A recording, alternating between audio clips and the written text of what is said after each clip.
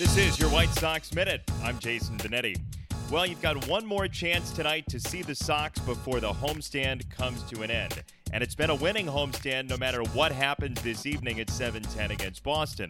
The White Sox are 4-2 this turn at Guaranteed Rate Field, winning 3 of 4 against the Tigers and splitting the first 2 with Boston. After this homestand, the Sox will be on the road for 9 games in 10 days to Detroit, Tampa Bay, and Cleveland.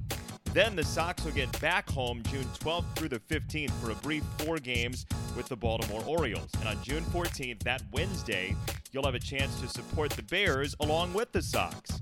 A portion from every ticket sold in specific sections that night will go toward the Charles Tillman Cornerstone Foundation. For more information, go to whitesox.com/Tillman. Final game between the White Sox and Red Sox still has tickets available. You can buy them for tonight at whitesox.com. This has been your White Sox Minute.